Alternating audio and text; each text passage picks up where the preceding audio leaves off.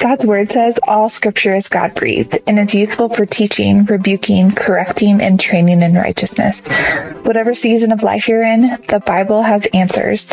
Come along with me as we discuss life, faith, marriage, parenting, and more, all in light of scripture. Thanks for listening to the Streams of Water podcast.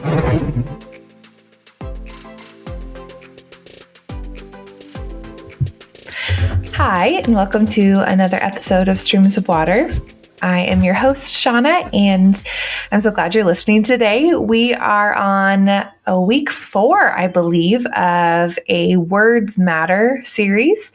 And the last couple weeks have been more focused on how negative words are impactful. And this week, I wanted to switch gears a little bit and talk about how positive words in our lives are impactful. And to be honest, I wanted to start the series with what we're talking about today, which is encouragement and encouraging one another with words, because it's more fun to talk about. But I really felt like talking about gossip and last week, what did we talk about last week? Oh, swearing. That's right. Oh my goodness. How could I forget?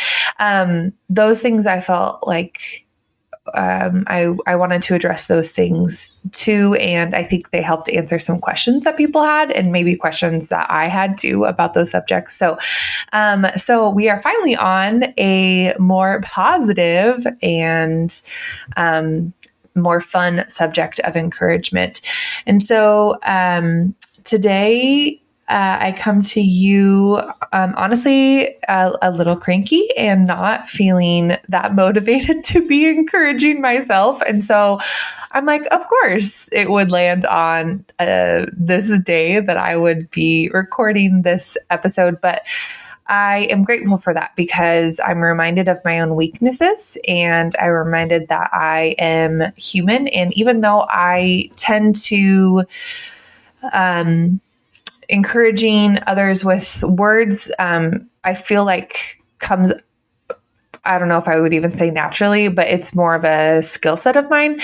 It reminds me that I am human and I don't feel that way every day. And so as this Words Matter series has gone along, I have needed to hear what I'm saying to myself every week. So 3 for 3 on the subject of words and what Shauna needs to hear. So, okay. So I just wanted to lay out kind of what the purpose of encouragement is. I think sometimes we tend to want to just help others and say positive things, and that's not bad, but when it's not a truthful statement, it's actually more harmful than good. Our intentions might be good. We might want to help somebody feel better or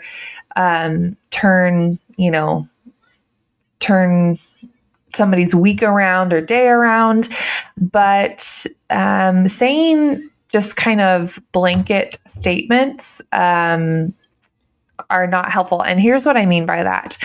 Something that has irked me a little bit when I'm scrolling social media, which I really need to not do that all the time. Maybe we'll do a social media episode series. But when I'm scrolling social media and I see these posts from people I don't know, they'll show you posts of people who are not your friends that are suggested to you. And it'll say things like, in case you needed to hear this, or in case anybody needs to hear this, you're a good mom. And what really bothers me about that statement is a couple of things. One is, what does a good mom mean anyway? When we're all just broken people. There are qualities of a mom who is kind and loving and caring for her children, of course. But what bothers me even more is that person, when they said that and they're throwing it out there to the world, they don't know me. they don't know if I'm a good mom. They don't know if I spoke kindly to my children today. And I think what it does is we read that and we say, oh, yeah, that's right. This stranger told me I'm a good mom, so therefore I am. It doesn't matter if I lost my temper today and didn't ask for forgiveness to my child. It doesn't matter if I, was a lazy mom and didn't play with my kids. I'm just getting through. I'm just buckling down and doing my best, and therefore I'm a good mom. And I think it just causes us to have this false sense of what I'm entitled to if I've had a bad day. And I was listening to the Risen Motherhood podcast. I've talked about it a couple times on here, and they're interviewing Jen Wilkin, who is, I'm a fangirl of her, because I'm really a fan of how she just teaches the Bible. But they were interviewing her, and I was like, oh, these are multiple people that I respect and that love the Lord are together on one episode. And she was talking about how what she doesn't appreciate about mommy blogs is that there's this false, there's this sense of that failing is like king, oh, it's just so hard. And, I didn't do this or that today or whatever. And I'm not trying to be works-based here. But what she was talking about was sometimes as young moms of young children, we tend to make a lot of excuses and say, like, for instance, we can't read our Bible because we're just so busy and there's not time. And while a lot of that is true, and she was talking about how we all have different capacities, it's really, there's just a lot of excuses sometimes in young motherhood. So I don't say that to make you feel bad if you're a mom of young children and you haven't read your Bible today. I'm not saying that. I'm just saying that sometimes, like Jen was saying, we tend to have all these excuses, and this, like, the idea of failing is held up on this pedestal, and it's like, it's okay, girl, I'm failing too. Like, we're in it together, instead of addressing, like, what can I do in my failings? Who can I turn to? That being God, of like, I am weak, God, I need your strength today. But also, how can I address those things that actually might be sinful in my life? Yes, the season of young children is busy and messy and sticky, but there's a lot of opportunity to be refined in the fire if we allow God to do that in us. So anyways, I went off on a little tangent there, but I just listened to it the other day and it was just so helpful. So encouragement to one another is not just saying, hey, you're a good mom. Encouragement actually is meant to be done when we're living life among one another. Now, I'm not saying you can't see a mom in Costco. I did this the other day. There was a mom in Costco with a kid. I had all my kids, and I just looked at her and I said, you know what? Sometimes I just want to see moms at Costco and be like, thumbs up, we're doing it, and she kind of just laughed and gave me a thumbs up back. But there's a place for that, but it's also speaking it truthfully. And how can we speak something truthfully if we don't really know much about that person? And how do we know much about that person? We live life among them and with them. So Hebrews 10:24 and 25 say, and let us consider how to stir up one another to love and good works, not neglecting to meet together, as is the habit of some, but encouraging one another, and all the more as you see the day drawing near. So in 1 Peter, he talks about our good works among non-believers, that when they see those good works, they may glorify God, right? And so when we say kind and truthful things to someone, it's not actually to just make them feel better. or to have a quick fix for them. It's really actually so that they, being believers or not, would turn and praise God because of the good things that we're saying to them. And so I think sometimes we get caught up in, I'm just going to go and say all these kind things to someone, but without the heart behind it being, A, it needs to be truthful, what I'm saying to them, and B, so that it really is encouraging them to look to God and see Him as the one who is good and really behind the encouragement that we're saying. Also, I don't think encouragement is we should do it so that we feel good. I think sometimes we also we do feel, I don't know about you, but you do feel good when you compliment someone and they take it and, oh, thank you. Even if it's just somebody's, you like somebody's dress they have or something like that. But it's not done actually to make yourself feel better. And Philippians 2, it talks about considering others better than yourselves. I am Bible flipping right now. So if you hear my pages, it's a beautiful sound. So I hope that doesn't bother you. But Philippians 2 verse 3 says, do nothing from selfish ambition or conceit, but in humility, count others more significant than yourselves. I think often when I think about this verse, it's because I'm negatively thinking about someone and I need to remind myself, oh, I need to consider that person, higher than myself. Think of them first. But I think it's also when we, if we encourage someone, but really we're doing it for ourselves, that's not the point.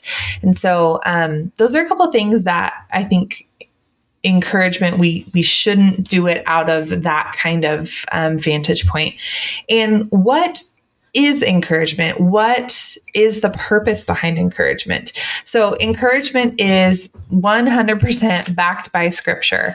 As most of my, or a lot of my episodes, I'll reference back to creation and the Trinity and how we see the Father, the Son, and the Holy Spirit all a part of Trinity. And it talks about that we are created in His image. And so therefore we are created for community.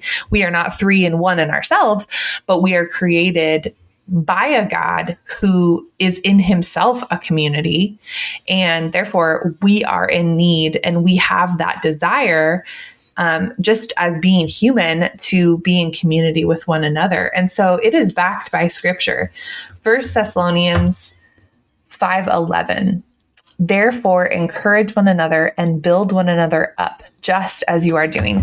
And I was thinking, I did like a Google search of verses that talk about encouragement, and there are a lot of them. A lot of them are, verses to encourage people with. But as I was thinking about this, I was thinking the entire Bible is about encouragement. It was written so that we can know who God is and that we can know His character and what He loves, what He hates. And that is encouraging, that we would have a God that reveals Himself as much as He does. He doesn't reveal all of Himself to us. I think we're going to be really excited and surprised by different things we learn about Him in eternity. But I think of all of the epistles or the letters that Paul and James and Peter and so on wrote in the New Testament. The New Testament is a huge chunk of it are letters that these men, through the guidance of the Holy Spirit's words, wrote to surrounding churches in the area. Some to call them out on sin that was happening, or laziness or whatever, but some to encourage churches who are doing it right and following scripture and following God. And so look up, any of the letters that are in the New Testament, and you are going to find encouragement, whether it was encouraging them to stop the sin that was happening in the church, or whether it was encouraging them of, hey, you're doing a good job, keep it going. And so there are single verses in the Bible that talk about encouragement, but there's also like the entirety of scripture, and especially these letters in the New Testament are encouragement. And so we should encourage one another because scripture tells us to do that, because God tells us to do that. Another reason is it's a call to unity to make God's name great. And so again, it's not just this like, oh, I'm going to tell somebody that their makeup looks great today because I want them to feel better about themselves. But it's actually when we do those things, and I know that sounds trite, but hearing that sometimes it's really nice to hear that you look nice.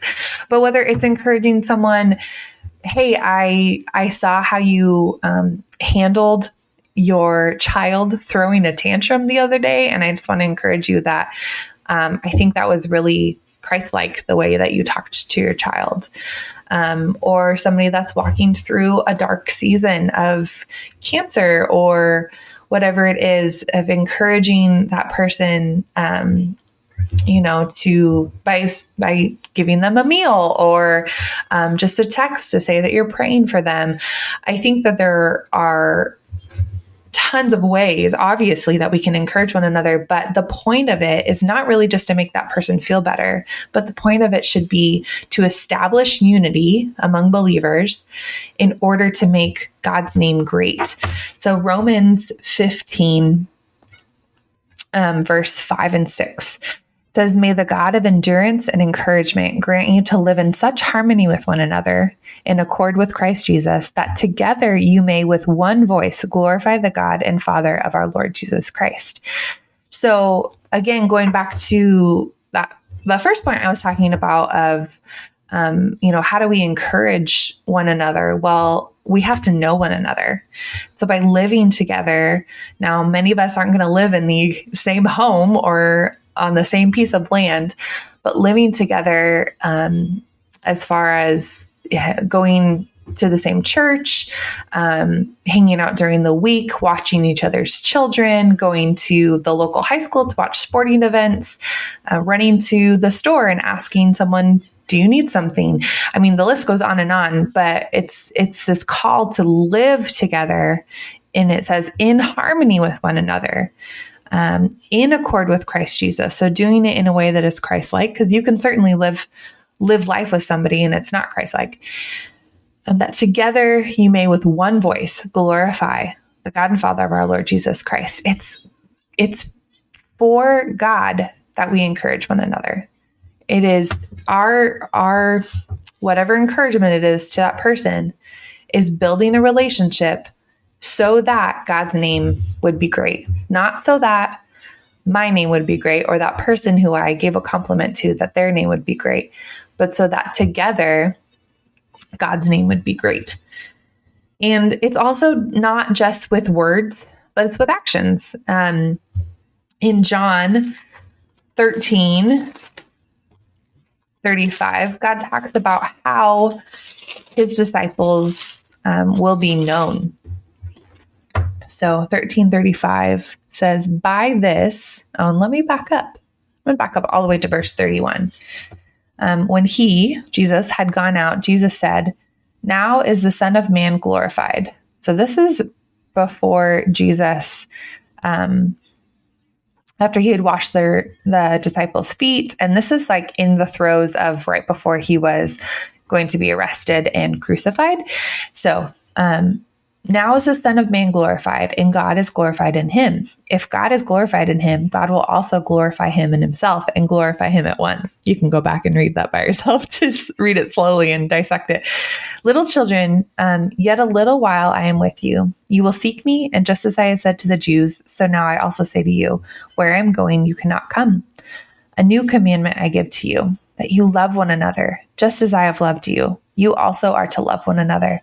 By this, all people will know that you are my disciples if you have love for one another. Loving one another includes lots of things, laying down our lives, giving of our finances, speaking kindly, making meals, going through hard seasons of life with one another, praying for one another. There's so many ways that we can love one another. Absolutely. But one of those is by words and what we say and how we speak to one another. It matters. So I hope that this, today was an encouragement to you. I think that, it would do us some good to sit and think about, one, am I a encourager on the daily, right? It should be something we're daily thinking about and doing. And two, is my mission or my reason for doing this, is it to make myself feel better? Is it just to make that person feel better? Or is it really to build a relationship with that believer and, make God's name great because of it? So, thank you for listening. And I just hope that you, leave today thinking of a way that you can, encourage someone else.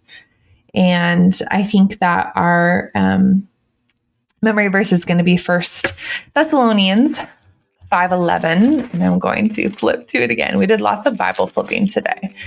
And it says, therefore, encourage one another and build one another up, just as you are doing. All right. Thanks so much.